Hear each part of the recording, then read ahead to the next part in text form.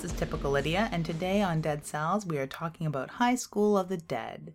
This is a 2010 anime released by Madhouse, who has brought us some of my most favorite titles: Ninja Scroll, Death Note, Demon City Shinjuku, Wicked City, and even one of the oldest titles I recall off the top, A Wind Named Amnesia, which was the first time I recall seeing really realistic landscape and really one of the most beautiful animes of its time. Now realize it's been over 20 years since I watched that, and I haven't seen it since. It's something I'll have to do since it's great to compare the modern CG and some of the more beautiful films and the series that have come out since.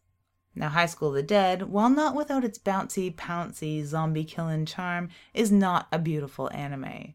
It is a gritty, crazy, loud, and sexy ball of fun. With zombies. But before we get into fun, I want to touch on zombies for a second. I'm not a huge zombie fan, but I really do wish there were more zombie anime. They lend themselves wonderfully to the genre, and while there is an overabundance of zombie TV, film, and literature, not many anime exist. I mean, Is This a Zombie is too much of a harem comedy to fall under the Dead Cells umbrella of mainly horror, gore, and darkness. There are a handful of zombie manga, but few have been adapted into anime. Not sure why. I've largely resisted the tide in my own writing since it's just not for me. There are numerous submission calls on a weekly basis for authors who wish to write all manner of zombie stories, and for those interested, I have published one. There is another half-written one that needs a load of research to polish, but my only entry into the zombie genre remains Crocodile Rot. The inspiration for that story came from abuse of the drug crocodile, which renders users into zombies in more ways than one. If interested, the print version can be obtained in Dark Moon Digest 10, and you can listen to me read it to you on SoundCloud, or if you drop me a line, I can send you a copy of Crocodile Rot. There's no horror anime news this time around since I've been busy with a second draft edit of Night Phase 2 and watching films for Dead Air Podcast, part of SplatterPictures.net, which I co-host with my partner in grime, Wes Dead Air Knipe. My day job consists of writing the occasional article on television shows, usually of the dark and horror type, so I've been watching some stuff for that. But by and large, I've been deep into other podcasts. Not only my most favorite of all, Blind Torture Cast, which is the #1 super best lucky horror podcast in the whole universe, but a podcast that Chris, the host of BTK, turned me on to, which is Sword and Scale. Now, I am a huge true crime fan, and podcasts on the topic get me hooked pretty deep. Generation Y, Dark City, Last Podcast on the Left, they've been swallowing my time, along with True Crime with Dan Zupansky and Darkness Radio with Darkness Dave. They're my go-tos, but Sword and Scale really knocks it out of the park. So if you're into that, check it out. For anime podcasts, the only one I can really stick with is Anime Addicts Anonymous, which cover anime, Japanese culture, and anime news in depth. I love that show. But for horror, it has to be BTK. If you recall the last episode on Devilman being suggested by Chris, I watch a hell of a lot more suggestions that come from his show. Each episode can turn into a horror film rabbit hole since they not only cover news and upcoming releases, but during discussion they drop film titles like Panties on a Change Room Floor. Or like Panties in High School of the Dead for that matter, which we see a hell of a lot of. So yeah, High School of the Dead began as a manga written by Datsuki Sato and illustrated by Soji Sato from 2006 until going on indefinite hiatus in mid-2013. The anime was directed by Tetsuo Arakai, who worked with Madhouse previously on Death Note and recently with Wit Studio for Attack on Titan. Anime News Network describes the story. It's the end of the world. A virus that turns people into the walking dead who feast on the flesh of the living has been unleashed, and things are rapidly going to hell. The plague strikes Fujimi High School, where unlikely hero Takashi Komuro, genius Saya, estranged love interest Rei, sword-wielding Busijima, Hirano the gun otaku, and high school nurse of below-average intelligence need to escape the school and head for the city, where their parents might still be alive. Thank you, Anime News Network. I was lent a copy of this a few years ago by fellow, though far more serious journalist, anime fan, and gamer James Kulik. I loved it instantly, even though he did, in his chivalrous, though not really caring manner, warn me of the explicit nature of the series. Explicit it is, though I would not say it's outwardly pornographic. This is a common complaint. Somehow it seems that horror fans don't like the illicit fusion of sex appeal and horror, which sounds really weird to say, since so much of horror relies on sex to catch you off guard and really sell that money shot or that headshot, as the case may be. There is a lot of tits in this show, like a lot. More tits in this little series than in any horror film I've ever seen.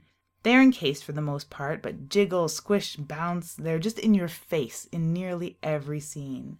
Sorry you've been so used to having the dirty pillows all strapped in and contained. Newsflash, boobs bounce. If you have anything over a B cup and don't have them in a fabric underwire carefully padded fucking cage, it's really like two mad cats in a sack. If it isn't boobies, it's panties, like whoa. Or not whoa. It's actually kind of nice to see bras and panties normalized to such a degree that they become benign. It's part of the female landscape in this series. Where most of the characters are women, only 2 males really take up any notable screen time. This series surpasses the laughable Bechdel test by having multiple female leads who barely talk about men and act with their own purpose throughout. Not to mention they're all startlingly unique personalities, and most of them kick so much zombie ass that it's insane. As summed up by the most relatable female, Takashi's childhood friend and true love interest, Rei, when he deems her reasoning behind finally falling for him of being too raw, she replies, because women are raw. And I like that. I like that a lot. And it sums up a lot of their reasoning throughout the series to that point. It isn't this echo chamber of why women are so often portrayed as, quote, strong, unquote, because they're sensitive, or have female intuition, or are mothers, or have an elevated sense of sisterhood, or because they're anything other than simply human. It is because they are raw. Normally, this is a trait that's attributed to men. And because these women are all boobs and panties and excited womanly noises, as much as they are javelins, swords, guns, fists, and smarts, it's because they are raw that they've made it this far. Now, raw is a great word to describe a lot of this. The animation is superb, though not highly detailed, and rather, well, raw. The angles, the palette, the soundtrack all harken to an action and street fight anime, while the story borrows a little from Walking Dead, 28 Days Later, and your favorite upbeat harem anime. Speaking of borrowing soundtracks and 28 Days Later, while almost all the music in this is unique, and every episode has a different and appropriate closing theme, there is a song in the first episode that is used to great effect. The moment that our hero, Takashi, must dispatch his first human. It is the watershed moment. The decision to take a life by choice before he's forced to take them for survival. It is a decision made in nearly every single zombie story. While this dreaded situation is playing out, and his old classmate is advancing, Takashi finally and reluctantly raises his weapon. It is a heartbreaking moment, and the driving instrumental score in the background is In the House in a Heartbeat by John Murphy. A song made absolutely famous as part of the 28 Days Later soundtrack. According to the Wikipedia listing for this song, its appearance here is an unofficial arrangement, and I'd like to think that some compensation was earned, since it's not a diegetic sound moment, and a very large portion of the song was used. Now, I've noticed songs in other horror anime that reminded me very much of other music used in horror film, but this is the first time that a song has actually been shared, so I'm curious about the decision to include it. Not that it doesn't work. It works wonders for a very sad and very intense moment. I'm just curious. The series opening theme song is High School of the Dead by Kishida Kyodan and the Akabashi Rockets. I enjoyed it very much and basically let the credits roll with each episode. Something that I've often skipped to save time when watching an entire series. But with this, not only is the end theme unique to every episode and loosely part of the story, the title sequence song is pretty cool too. Now, the rest of the series, as they escape the school and cope with finding transportation, ammo, fend off other survivors, and deal constantly with slaughtering zombies, it is very well done. For an overused plot, it feels fresh. There's nothing about using a variety of weapons to kill hordes of the undead, or them as they call them in High School of the Dead. There's nothing new about sniping groaning bastards from the rooftop. There's a lot to be said for the style and attitude of this show. It's super sexy without being sleazy. The action is quick and dirty. Now the gore is really front-loaded. I found myself wishing and hoping by the last few episodes for a return to the horde and the brutality of the first few episodes, which are really unrelenting with the panicked head smashing and brain killing going on. The gorehound in me felt there was a little bait and switch at play, since there is more skulls exploding to start and it kind of peters out. The further you go into the show, the more kills are hidden. Crafty cuts, undead being blasted off screen, objects and scenery obscuring the view. Maybe this gets old to some people, but not to me. Then maybe I suppose it was as fun for those who enjoyed the boobs and panty shots that they played peekaboo with and teased us with, for the kills to be teased just as much. Again with the boobs.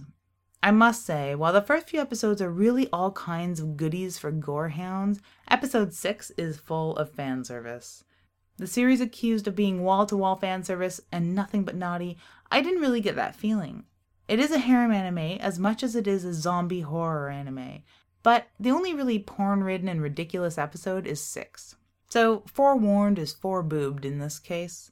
In the way that I often warn others of animal violence, I will warn that if you don't like rampant shots of women in compromising positions, panties galore, and magnificent malleable mounds of memory madness, then you're gonna have a bad time. Granted, in this particular bit of slippery sexiness, it happens when the group is by and large safe for the first time since the outbreak.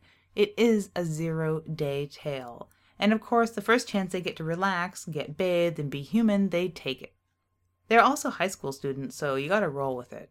Also, the boys are basically absent. One is busy rescuing a little girl, and the other is busy covering his gutsy ass with a rifle, so there's that. Chalk it up to women being raw. There's very little chance for them to relax. Not until the last few episodes are they technically safe again for even a short while, and of course, like any good zombie story, that is rife with societal expectations, grown-ups being dogmatic, the political and industrial infrastructure as we know it crumbling, and our now beloved characters completing their very abrupt, though actually very rich, story arcs of their own.